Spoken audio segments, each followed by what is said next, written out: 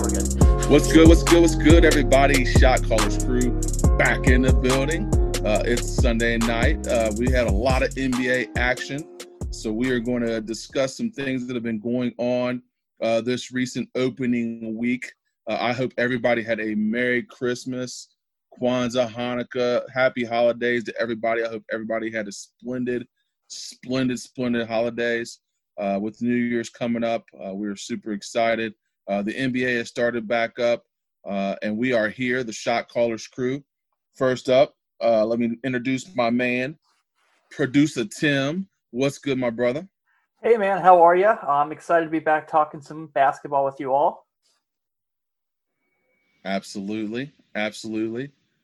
And I got my brother, my ace buku, my number one, Joshua Odellis, Forellis, Montellus, Overzealous, Hayes. What's good, my brother? Hey, what's going on? Tell you what, man, I'm sitting here ready to talk basketball. We've been spending the last, month or so trying to find these PS5s that Boy, chase on. Producer Tim hooked us up with some links, man, and we've been following day and night. And I'm so glad that's over with. Man, it's crazy. I'm ready to get to the NBA. Absolutely, man. We've got some big storylines.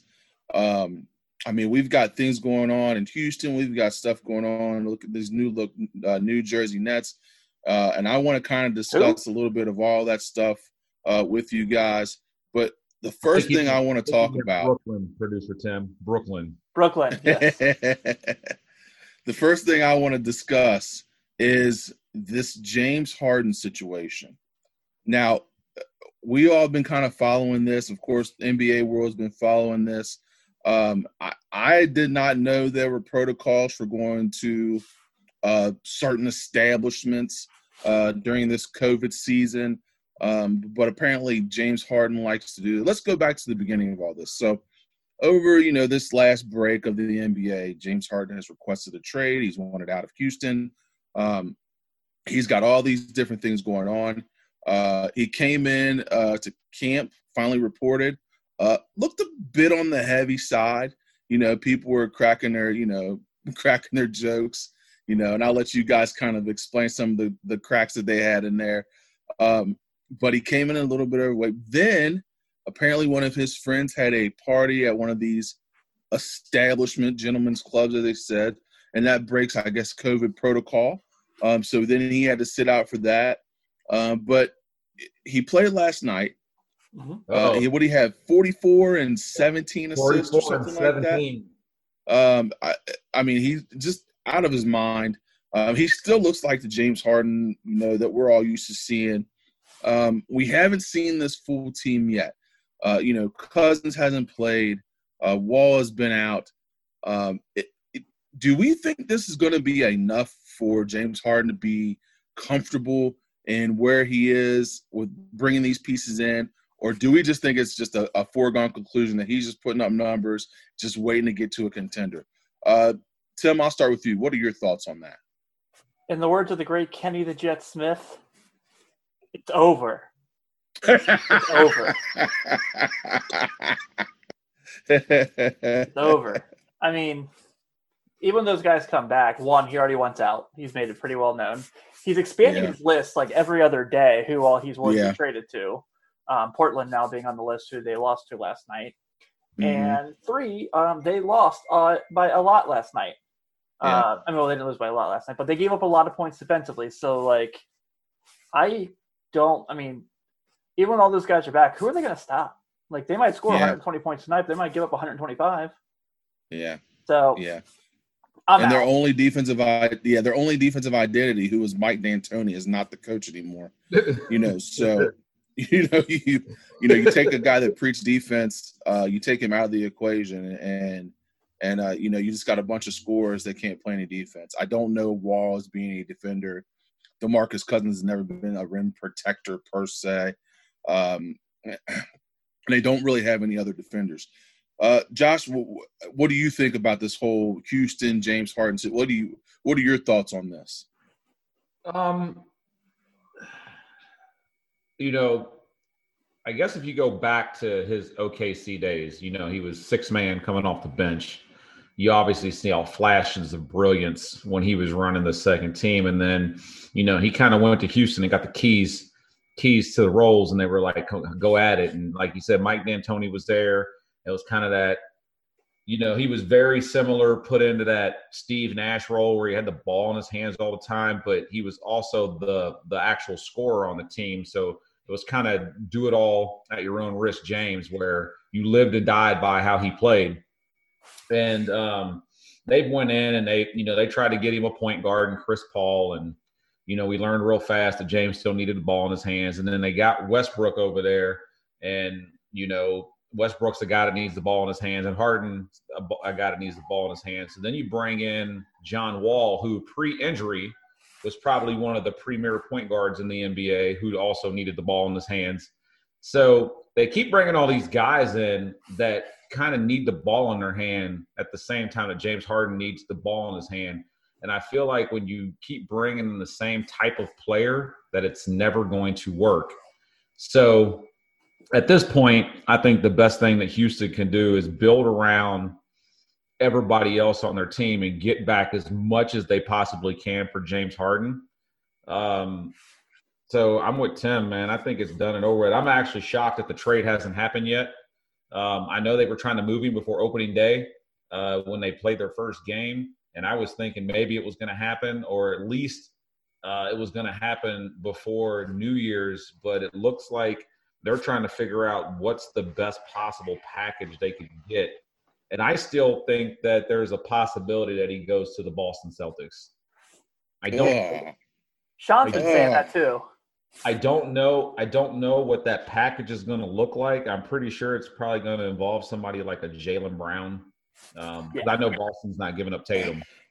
But that would be awful, man. I know that they haven't gotten it done. They've had high expectations, high hopes. But I mean, with Brown and Tatum, like, I just like that tandem. Like, I don't know if I'm willing to risk my future and my bank account to put James Harden. Well, I agree. I agree. I mean, I just don't know if I'm willing to risk that. You know what I mean? Like, I don't know. I'm thinking, this contract is just so unfriendly. But I mean, he's a top tier player still. But like you said, Josh, you make a great point. Like, you gave him Chris Paul, didn't work. You gave him Russell Westbrook, right? Didn't work. Now he's gonna have John Wall and Cousins. And he still wants out. Like, I don't know what combination would work in order for him to have success. I don't know. When does this start becoming James Harden's problem? You know what I mean? So I don't know. Well, I do think that for them to work out the deal to Boston, I'm sure another team is going to have to be involved to try to figure out how to absorb all this money coming in.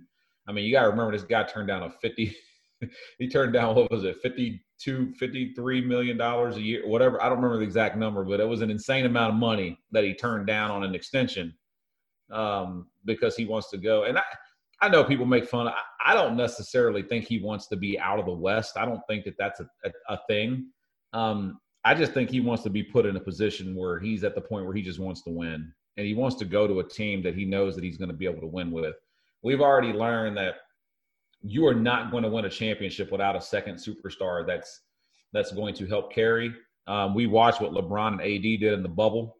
We watched what Steph and KD did with Golden State, and Harden, when it comes down to it, you know, Houston's never had two superstars in the playoffs that can carry them to that championship round. And they had their one shot at it when they took Golden State to Game 7. And, you know, you have no Chris Paul because he's injured. And, you know, that was all she wrote right there. So that was their only and one chance I think they ever had, because if they get to the finals that year, they're blasting Cleveland just like Golden State did. So that was his one shot right there, and he missed it. So I don't really know what's going to happen. Tim, what do you think? Where do you think he might land? First off, I don't really think he wants to win.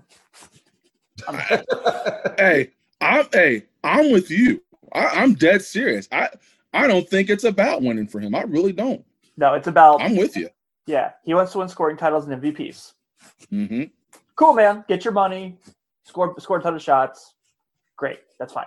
Like but what in the history of James Harden says like I want to win a championship? Like when has he been like I'm here to win a title? I want to bring a title to Houston. Like he maybe has said that in a press conference, but like I don't recall ever like coming out of his mouth or like that being the mission, that being the motive. Like Jimmy Butler, I came to Miami. I want to win a championship here. Awesome, man. Completely agree. Kyrie and KD going to Brooklyn. We want to bring a championship to Brooklyn. Like we want to be the team in New York. And like, awesome. Do your thing. Hell, D'Angelo Russell and Karl Anthony Towns talk about wanting to bring a championship to Minnesota. They talk about wanting to bring the Wolves back and making them a formidable franchise. James Harden has just never done that. And like, I just don't feel like, would he like to win a title? I'm sure. Like, I mean, every player does, but like, I don't think that's the be-all end-all for him. I think the be-all end-all for him is 37 points a game, 8 or 9 assists, and like just putting like the best individual stat line of all time. Like, but do you really truly think in the back of his head that's what he's thinking? Because we've already seen every single superstar that's never won a chip, how they're criticized, like in their legacies. The Stocktons and Malones and the Barkley, like those guys are criticized for not winning. Do you think he cares about that, really? Like, do you think that he really cares about that? Because that's what he's going to hear. He's going to hear that. Yeah, I'm glad you got 10 scoring titles. What'd you win? Yeah, he will. And guess what? He won't care because he'll have made a ton of money and he'll be in the Hall of Fame, as he should be, and he'll have scoring titles. Yep. Yeah, I tend to agree with you, man. I really do think that he's just kind of about himself. I mean, I think that I don't think there's a better leader than Chris Paul. Agreed. And you've put him with Chris Paul, and he's still, they still weren't able to find a way. Now, Chris Paul got hurt. We get that. But, Harden has never been a guy, like you said, Tim, that's a great point. He's never been a guy that said, you know what, this is about getting a ring for me. I want to get a championship. Guys like that show up in incredible shape. They show up ready to go. They put teammates and make their teammates better, and they win, and they go on and win championships. I don't see that with him. I really don't. Like I'm kind of with you on that one, Tim, for sure.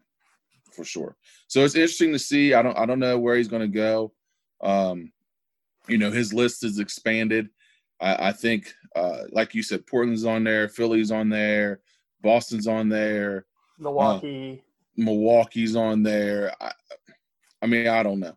I just don't think there's a roster where he goes and it's going to be any better than what it is. I mean, you're adding a better player, but is he making you a better team? Let's come back to this point in a little bit, because I know one of the points that you want to talk about is a couple of the other teams. And I think we can tie this into those conversations in a little bit. So I think it'll make it a little interesting. And I'll pull it up when you talk about one team specific. Oh, yeah, absolutely. Let's talk about let's talk about the Golden State Warriors. Let's get into that. They've lost. They're 0-2. They're playing the Bulls tonight. They are 0-2. They've lost their first 2 games.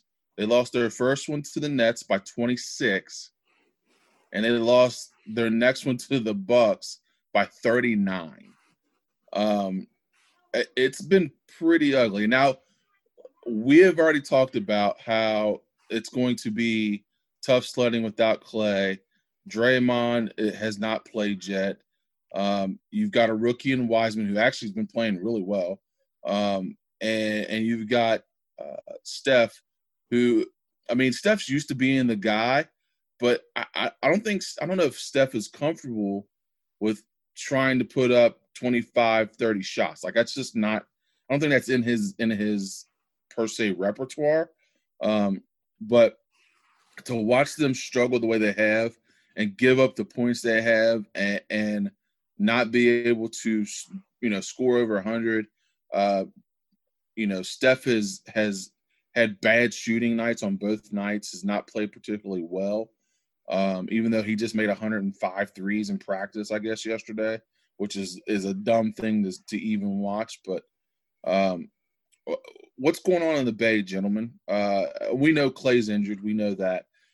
Is this fixable this year, or is it another draft pick, Klay Thompson's return next year that will really get them back to where they are? Is this kind of a lost year like last year was for them? I'll let you go first, Tim. I just think the roster's not that good when you put it together.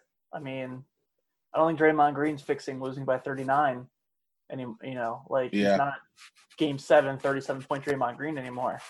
Obviously you have Steph Curry, and one of the points you and I made when we were making our season predictions, Ben, was you don't bet against Steph Curry. But now when it's Steph Curry against Steph Curry going out there with Eric Pascal, who's a fine player, right?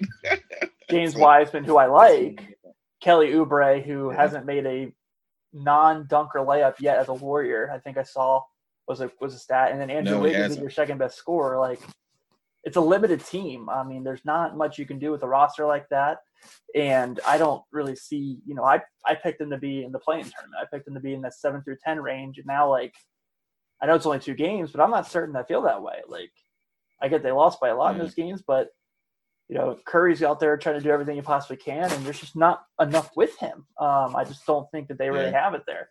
Now, they're going to want to be big Wolves fans because as long as it's not in the top 3, they get the Minnesota pick this year. So that's something where you can, if you lose and you get 2 tie draft picks, you can keep building your roster, get better and better. Maybe at the end of Steph's run, at the twilight of Steph's career, maybe you have a championship contender again. But I don't see a situation where they can sign a guy to bring it in. They're pretty tapped on money on the cap right now. We all hate to see Klay Thompson out because we're really seeing how important he was to that team. But I just don't see a situation. I know they're the Warriors. They have this unbelievable foundation. But I just don't see a situation how they get significantly better right now. Yeah. Josh, what are your thoughts on that? I think it is fixable.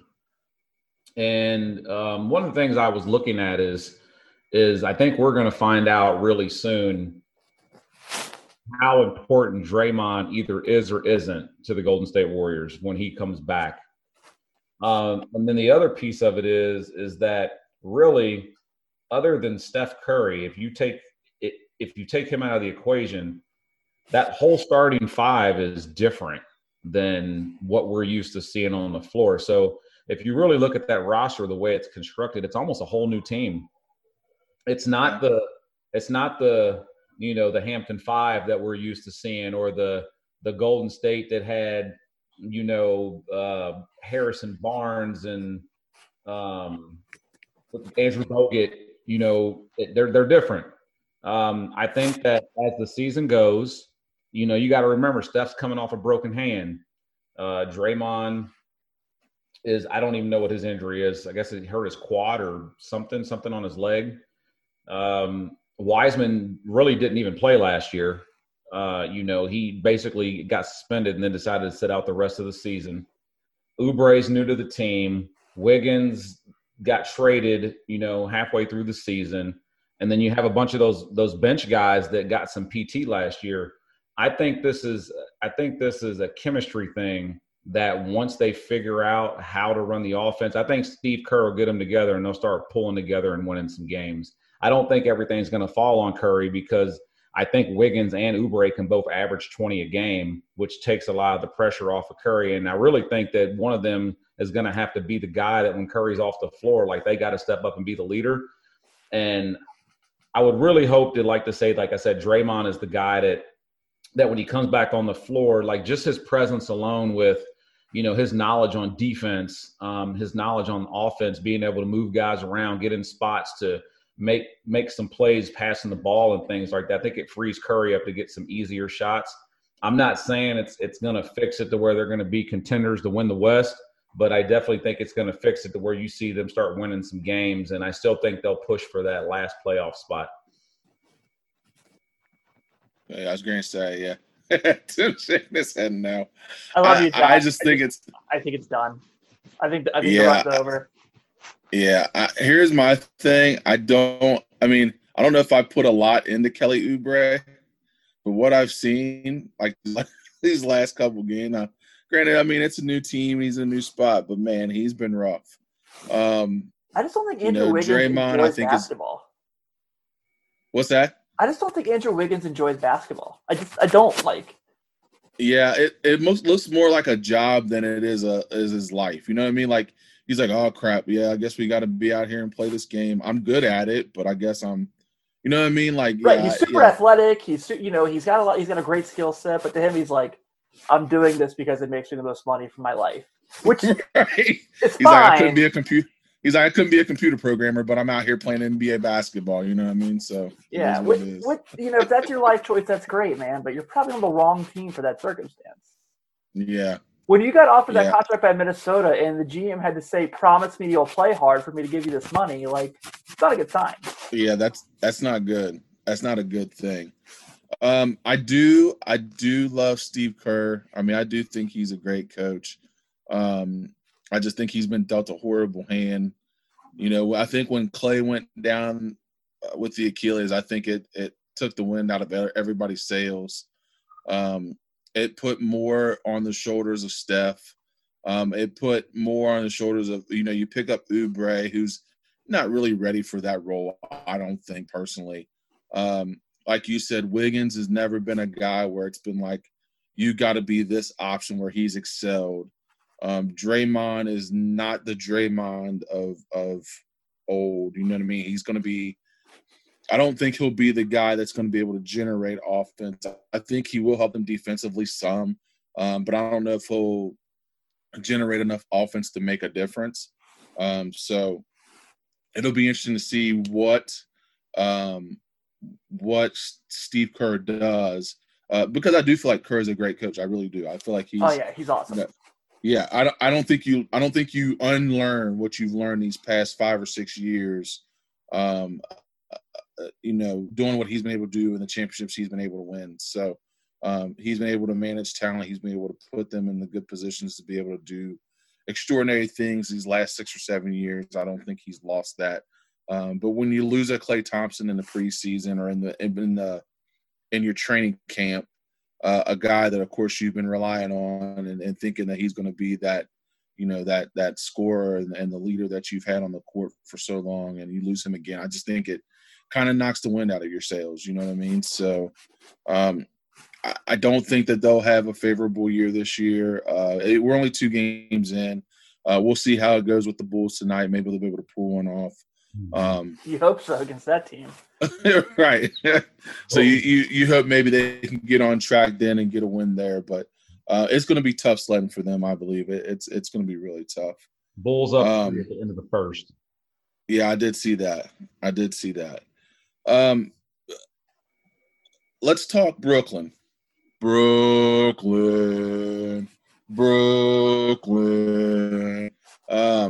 Gosh, they've looked really good now. I did see that they were down just a second ago. Yeah, they're down 6 right now. Down 6 to the Hornets right now. But they've got so much ability on that team in depth that 6 points is nothing to them. So I have to say, guys, I was a little leery at first. Kyrie, KD, 2 big, I don't want to say egos, but I guess you can say egos, but 2 big egos on the team. A Spencer Dinwiddie, who's a guy that was their leader last year, Karis LeVert, who was a guy that was their leader last year. You bring in a DeAndre Jordan, you already got Jared Allen, you've got all this depth, you got Landry Shamet who comes in, you got all these guys coming in to Brooklyn. You got a lot of depth and you got a lot of talent. And it's shown in those first 2 games. KD has showed 0 rust. Kyrie's shot-making ability is still insane. And their second unit is almost just as good as their first as far as defensively and scoring ability-wise. So what are your all's thoughts on this new-look Brooklyn Nets? Joshua, I'll let you go first. All right, well, I think one of the things that we always talk about is Kevin Durant's ability to score without taking a bunch of shots. And we know that Kyrie likes to have the ball in his hands a lot. And something just told me, and I said this when I found out this was when this happened. And then when we saw the Nets in the bubble, they had almost all their players missed, and they actually went in and competed. I was like, man, when this team gets Kyrie and KD back, like they're going to be loaded. And we go out and we watch them play the first game. And I first want to give credit to Steve Nash. And Steve Nash, I don't know what he did, but he decided to move Dinwiddie and Jordan into the starting lineup. And then he took LeVert out and Allen out, and he's running them on the second team where they can get their, like, especially where LeVert can get his shots off. And it seems like this thing has worked like wonders so far. I know it's only 2 games. I know that, we can't hype anybody up after 2 games, especially if we want to talk about the Clippers here in a second. But I said that this team is legit 10 deep. They are 10 deep of starting 5 potential ball players on their team. They got Jeff Green, and if anybody can get anything out of Jeff Green, we know he's fairly solid. Teron Prince, Shamet, who was starting for the Clippers last year. God, they're loaded. Like, they are loaded top to bottom. And if Steve Nash can get them to just play unselfish. I know the first game, it looked like literally all they was doing was playing run and gun. But they're so good at it that you don't know what to do because, like I said, KD don't need the ball in his hand. Kyrie can dribble, get stuck, pass to KD, and it's a bucket. Like, it's a little scary. And I would say after 2 games, I know it's a small sample size, very small, they are easily the best team in the East, and it's not even close. Like, Milwaukee's not close, Boston's not close, Philly's not close, Miami's not close. Like, they could run away with the East if they play the way they played the first 2 games. And I know they're in a little bit of a battle right now with the 0-2 Hornets, but what I saw the first 2 games, and they had who they play. They played Boston, right? Golden State. And Golden State. And that Golden State game, they jumped out on them so fast, man, that like they put them to bed early. Like, it wasn't even a contest. But like the way they handled Boston tells me a lot about how the East could potentially go. So I'm sold. I'm sold after 2 games. Yeah, I said that on 48 Minutes last week, I said that I thought it would be a Lakers-Nets NBA championship. I just think the star power, the depth, I think defensively they're actually really underrated. Truthfully, the worst thing about this team is their City Edition jersey. Other than that, I can watch this team play every night. The skill set that they have, everyone brings something different to the table. Even in that situation like Jared Allen, DeAndre Jordan, similar body frame, similar type of player, but you have DeAndre to go catch lobs. On the other hand, you have Jared Allen, who's just a great rim protector. Like, that's the depth that you don't see from a lot of NBA teams right now. Maybe the Lakers, maybe the Mavs, maybe the Clippers, the Bucks. But I feel like if Kyrie and KD stay healthy and we see these guys play, if Kyrie and KD play, let's say 62 games, like I think they're good enough to pull out a win in 6, 7 of the other 10. So I think the skill, there's the group that they have. I honestly forgot they got Landry Shamet until I watched the game the other night and I saw him score some buckets. I was like, oh yeah. Karis LeVert, I probably should rechange. He should be my pick for 6th man of the year because I think in that role he's just going to be excellent. Yeah, I'm with Josh. I think it's the first time this episode we have agreed, so I'm sorry about that. But yeah, I think this Nets team's definitely the best team in the East.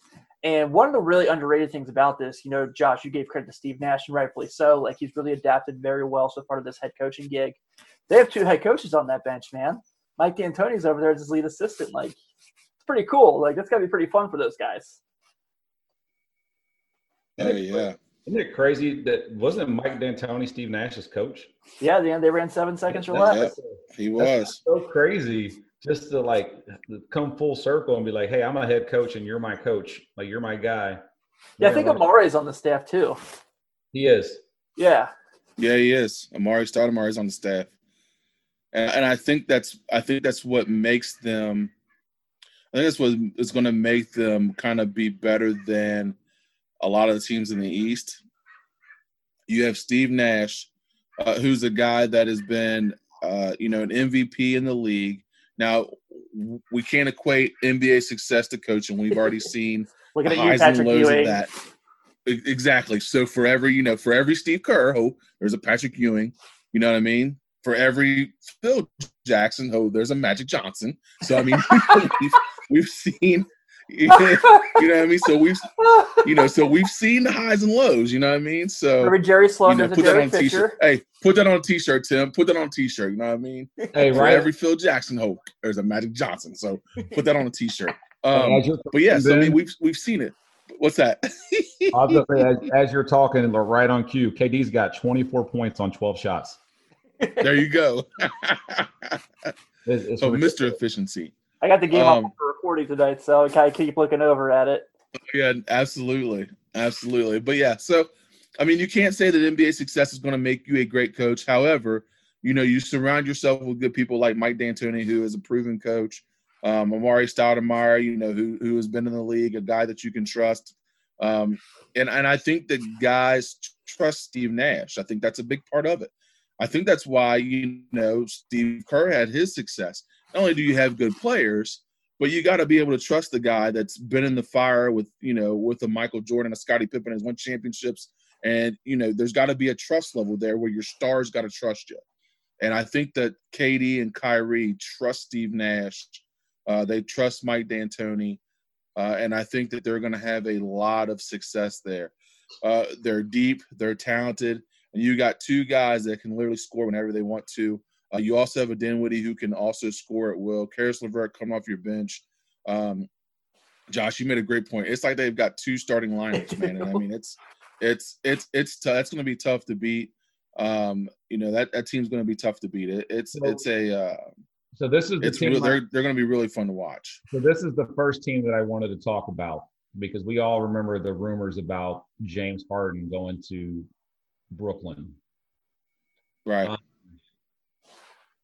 You see your team after 2 games, right? You didn't really know how it was going to pan out. Like I said, I thought Steve Nash did a really good job with how he's altered the lineup so far with getting everybody their minutes, getting everybody their shots.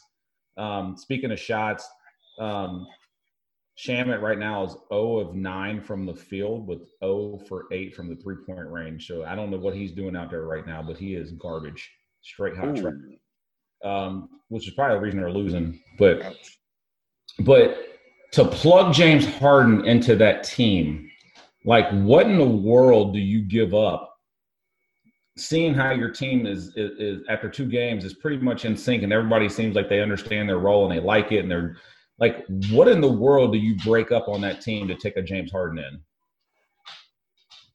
You don't. I don't. Yeah, you don't. I mean, yeah. You don't need him. No. Yeah. You don't. You don't need him. You don't need the headache. You don't need the hassle. You need the ball got stopper. 2.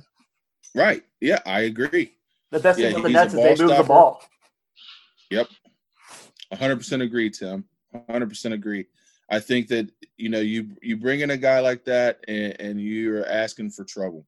You know what I mean? Like, the ball gets stuck in his hands and you don't have that ability to be able to do all the things you want to do that you're doing now, which is move the ball.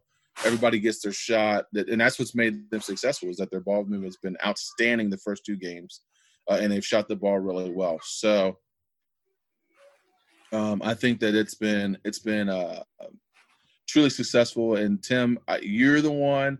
When I got your prediction, you put the Nets in the finals, and I was like, man, I don't know, but man, after watching them and seeing how deep they are, and seeing KD look like KD, and Kyrie look like Kyrie, it's. I don't think there's a team in the East that could beat them in 7 games. Are you guys shocked that KD doesn't look like he was even hurt?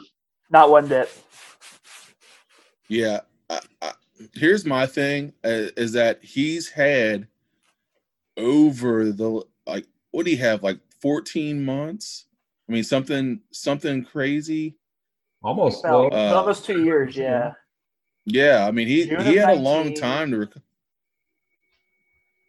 I think he was almost at 18 months. 18 months, It was June of 19, right? So like June of 19, so 18 months to so 18 months to recover from, that's I mean, in Achilles time, I mean, that's a long time, I mean, for anything to recover. So if he was shooting, and doing drills at a year, and you give him an extra 6 months to knock rust off and play in gyms and do whatever, he looks phenomenal. Man, he looks phenomenal. He was shooting at like 3 days. What are you talking about? He was like chairs shooting. Right? He was getting shots up 3 days after surgery, you know what I mean? So,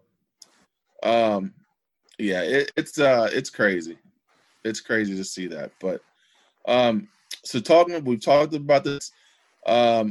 Another team that I wanted to talk about really quick and try to touch on them just a little bit. We talked about it before are the Clippers. Now,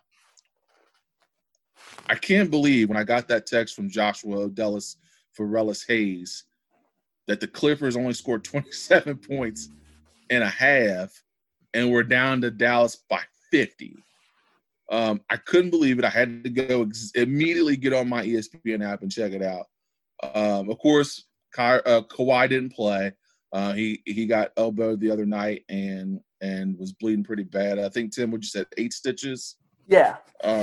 8 stitches in the mouth. I don't know if he lost any teeth, but 8 stitches. And, hopefully he gets back soon. But for Dallas to be up by 50 and then win by 51, I believe, today over the Clippers, what Clipper team are we going to see?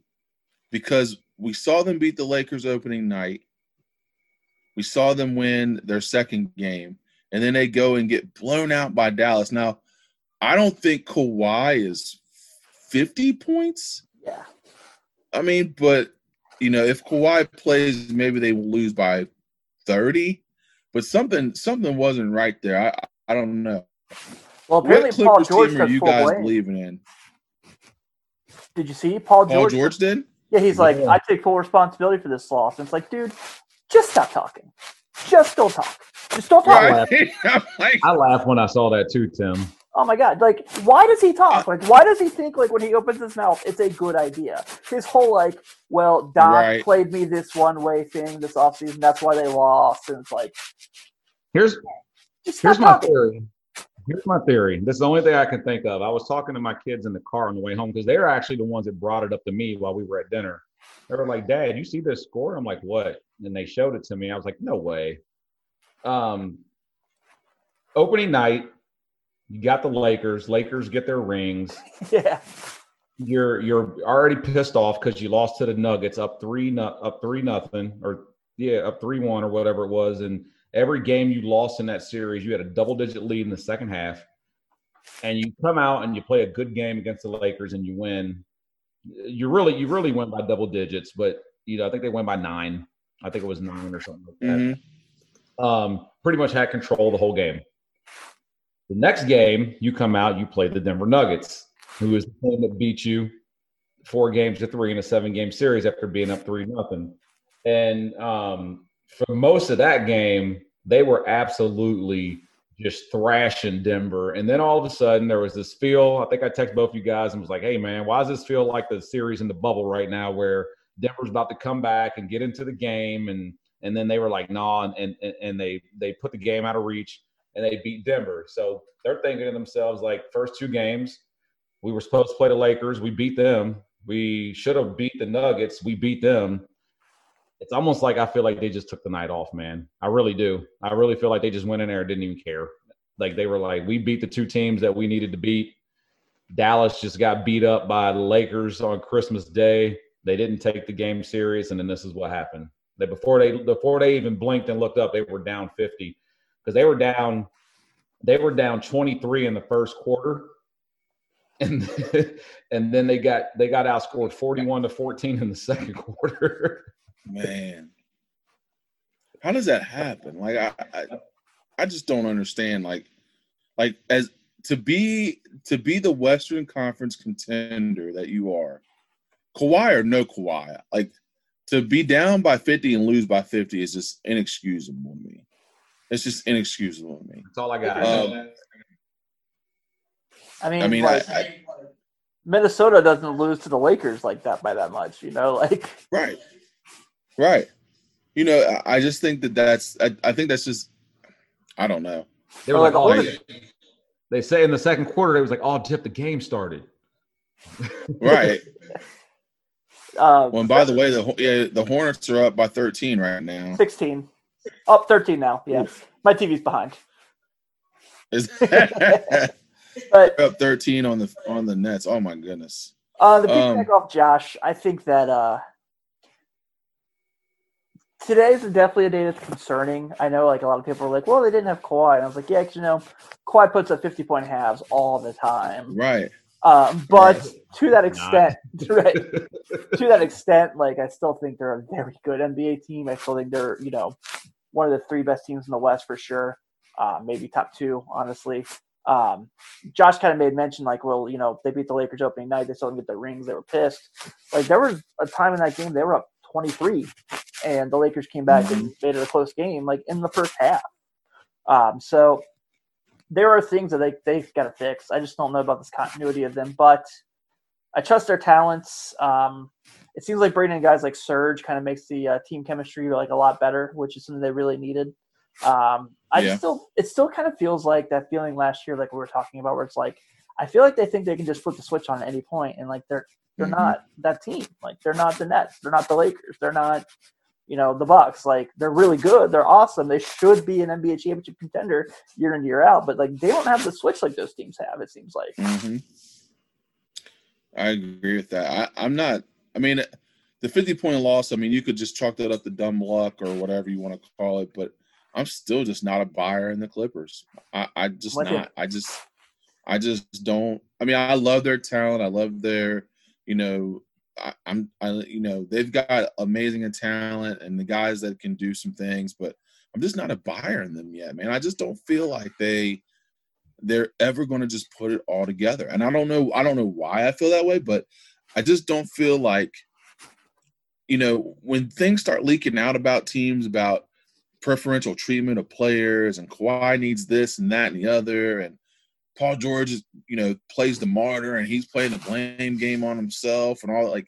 Like there's no real continuity to that team. I think you put it best, Tim. Like there's no, like, I don't feel no webbing with that team. Like there's just like a tight team. I feel like it's Kawhi and the Clipperettes. You know what I mean? Like they're just, it's Kawhi and everybody else. You know what I mean? Even with Paul George, like I feel like Kawhi even's like way up here, and Paul George is like, oh yeah, Paul George is a good player, but he's not Kawhi. You know what I mean? Like I feel like there's a disconnect there.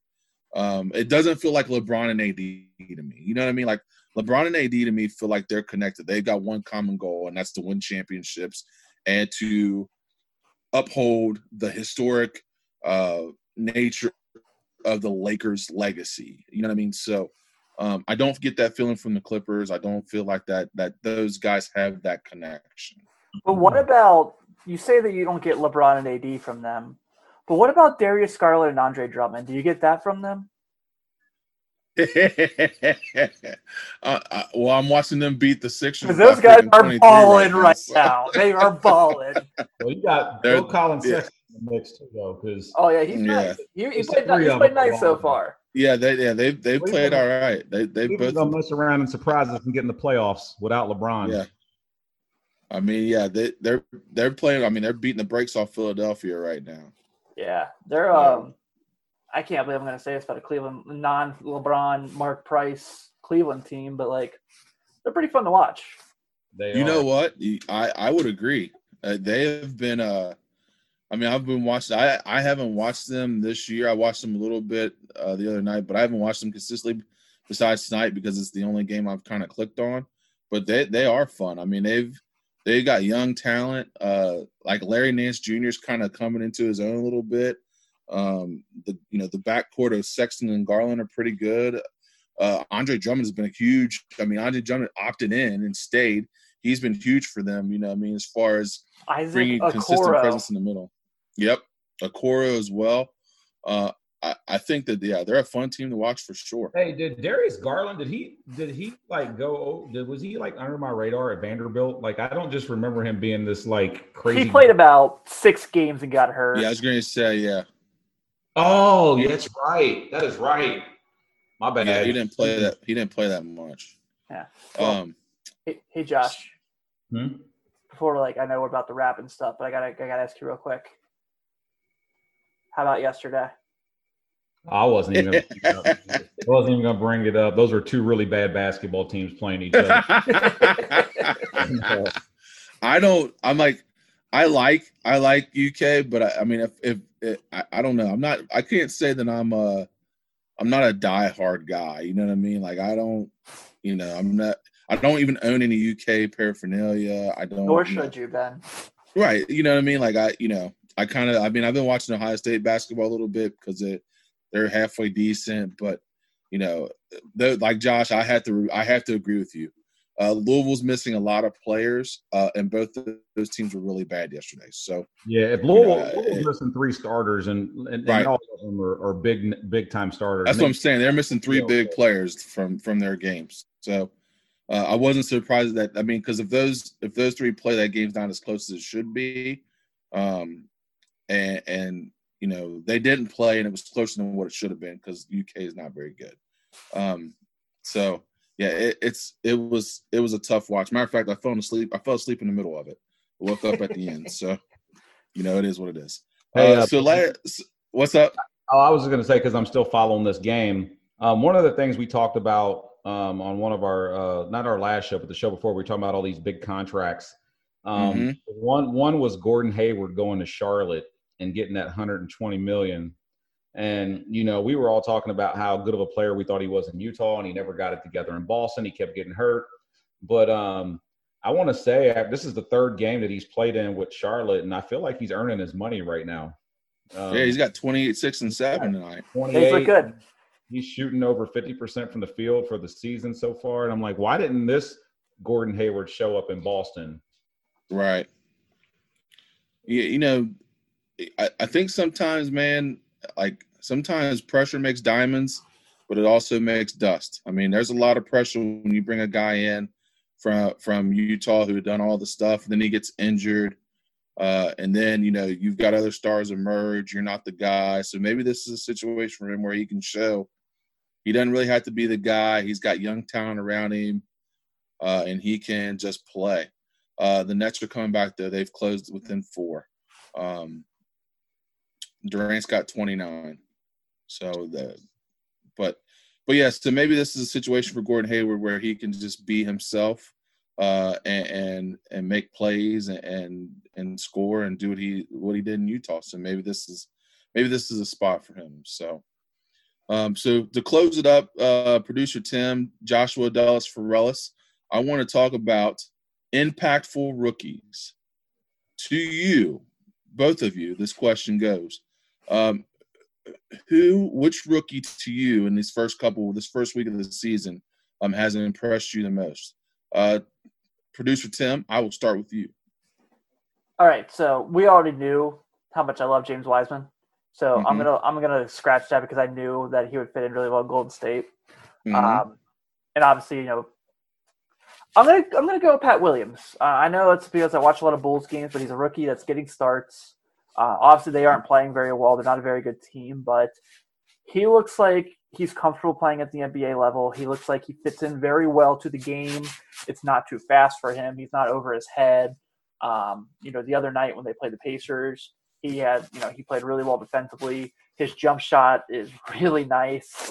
He's been, the most fun player to watch on the team so far. So I'm really enjoying Pat Williams. I think that he has a great future in the NBA. So hopefully that future stays in Chicago.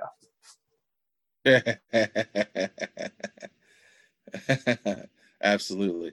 Odalis Ferrellis. I am going to go with Harden or Wiseman, only because he didn't play that much last year in college, and after he got suspended, he decided to just opt out of the season. And then they brought him in, and he didn't get a lot of preseason work because of being on the COVID list. And, we didn't really get to see what he got to do outside of practice. And they bring him in his first couple games, and he definitely showed why he should have or could have been the number one pick in the draft. And then they keep adding things to his workload and like his job description on the floor where he's getting a lot put on him as a rookie, and he's having to learn on the fly. And I feel like he's handling it fairly well. So I think with the responsibility that he's carrying and the burden that he's carrying right now, even though they're 0-2, about to be 0-3 to the Bulls, I think he's probably going to be the one that's sped along the fastest because of what he's getting thrown at him right now. Okay. Yeah, I've liked Wiseman. What I've seen in these first couple games, even though they've been getting blown out, I think he was our Rookie of the Year choice. And he's gotten a great opportunity, of course, on a Golden State team that needs his talent right now. So I'm going to go with Anthony Edwards. I love his with swag. The Timberwolves. Love it, dude. He has been phenomenal, man. He's averaging 16 points in 23 minutes. And they're gonna need him a lot now that Cat, is injured. So I don't know if they came out and said that he broke his wrist. It's Did he have a fracture in his wrist? Dislocated his wrist. Yeah, they said it'd be evaluated. Yeah, so Anthony Edwards is going to get a lot more clock here, and he's been playing like a man possessed. He looks like he's fit in the NBA. His fit has been good. With the Timberwolves, he's been good, and they're going to need him because without Karl-Anthony Towns, he's going to have to do some more scoring and get some more minutes. So I'm looking forward to seeing what he does. Gosh, that's another young core I'm looking to see in the next 6 weeks or so. Hopefully, with Cat gets back, to see him, D'Angelo, and Edwards become a young trio and maybe possibly make a run in the next. I knew you were going to go couple years. I knew you were going to go there, Yeah. Ben. That's why I went Wiseman because I'm pretty. I've really liked. I argue with my kids all the time. I'm telling you, I said this Edwards kid was the best kid in college basketball, and I knew coming out of the draft he should have been the number one pick. And yeah, he's not only has he been lights out, like you're saying, his splits. When you look at his efficiency on the floor, he's 54% from the field, 38% from 3-point range, and 100% from the free throw. I mean, it's not like he's going out there chucking up a bunch of shit. It's like super efficient. Yeah. He's got that attitude where it's like, the kid like him who just has that much confidence. And like when you see that interview where he's like, whatever sport you put in front of me, I can play it. That kid can always play for me. That kid that has that confidence in himself will always play for me. You guys see his interview when he was getting interviewed about him? He's like, I'd be the best at any sport I played. Yeah, right. Yeah. She's like golf. He's like, I got it. Swimming, I got it. I'm telling you, anything you want to do, I got you. Yeah, I agree with you, Tim, man. I think when you have a kid like that believes in himself that much, and is able to, equal that to his swagger on the court, I think that he's got that. Now they've got a tough task tonight. No Anthony Davis though, and no Cat, but they've got the Lakers tonight. So to see that young team to go up against LeBron tonight at 10 o'clock will be interesting to see. So I'm interested in seeing that. Anthony Edwards, team clutch. Oh yeah. Okay, can Absolutely. we talk about this one real quick before we get out of here? Yes, sir. Go ahead. How is Nerlens Noel, of all people, going to fire Rich Paul? Yeah, I don't know. Like, what?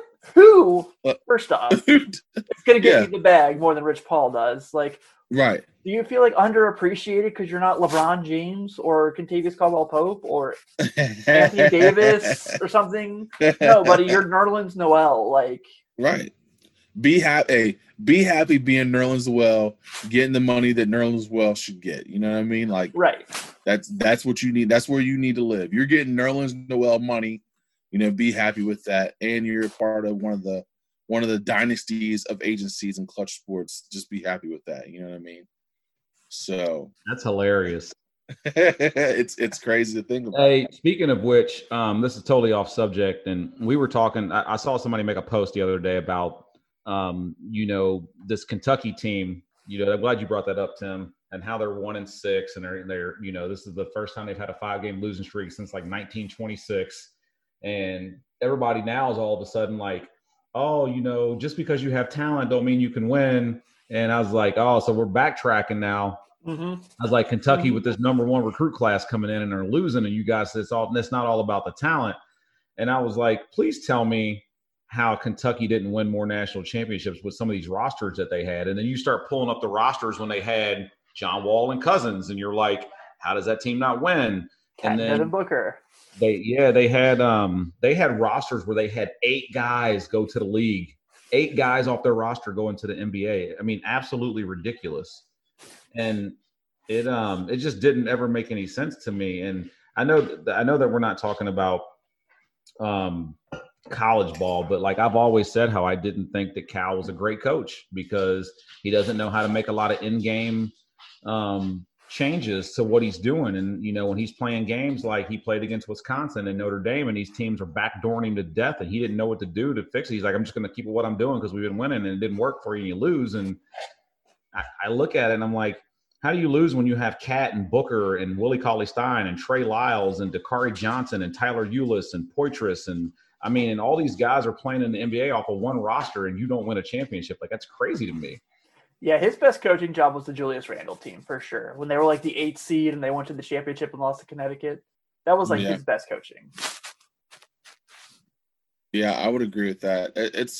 There's a lot to be said for having the talent and being able to coach that talent to success. There's a lot to it. Josh, I've never done that before. I've never gone back and looked at the rosters before like that, but I'm sure you do that. And it's like you've got all like you said, just like the Karl Anthony Towns, that group there, the Wall Cousins group. I mean, you've got a ton of talent on that roster year in and year out, and to not put together 3, 4, 5 championships is kind of crazy. Well, let me read this one to you. Wall, Cousins, Patterson, Bledsoe, Miller, and Liggins. Yeah. all of them are still in the league except for Darius Miller. Yeah, Joe Liggins. Is Liggins out of the league now? Yeah. I thought Miller got picked up by somebody. He's still in New Orleans. He was just hurt. Darius Miller is? Yeah. Okay, so Liggins is the one out. Because Liggins was with OKC forever. Yeah. So Monk, he was on the Cavs the year after. Briscoe. What's that? He was on the Cavs in that when we did that Christmas Day game. Oh yeah, that's right. He was. Yep. Yeah, because he was a defensive stalwart in that game. Yeah. Absolutely. Yeah, they've had some crazy rosters of some really good teams. So, it's hard to explain. Josh, I tend to agree with you on some of the Calipari stuff where there's a lot to be said about that talent and not being able to get it to where it needs to be. But I think when you're interchanging rosters as much as you do and you don't know, you never have any sophomores or juniors. Like, I think it's hard to develop. I think it's hard to develop guys in a year. It just makes it, to me, it just makes it difficult. I don't know. It's hard to explain. But hey, before we go, just letting you guys know, 22 seconds left, 104-102 Charlotte. What? Oh, yeah. Charlotte has the ball. And KD hasn't taken a shot since he came back in the game. Craziness. Wow. Now it's 104-99. Huh. Well, gentlemen, it's been another fun episode of Shot Callers. If you guys are here watching on YouTube or you're watching on Facebook Live, thank you for joining us. It's always a fun getting back with my boys. We will be producer Tim, can you run down the drop times of the different shows that'll be dropping this week? Yeah, so 48 Minutes will probably go up Wednesday. We'll be live on Tuesday night if you want to come hang with us and talk. And then I'm trying to figure out At Large Bid because I know it's New Year's week, so we're hoping we can get something up because we got to talk about a lot of things going on in college basketball. So hopefully, the game plan is Friday. That's going to be the consistent schedule. Shot callers going live on the feeds Monday night, recording Sunday.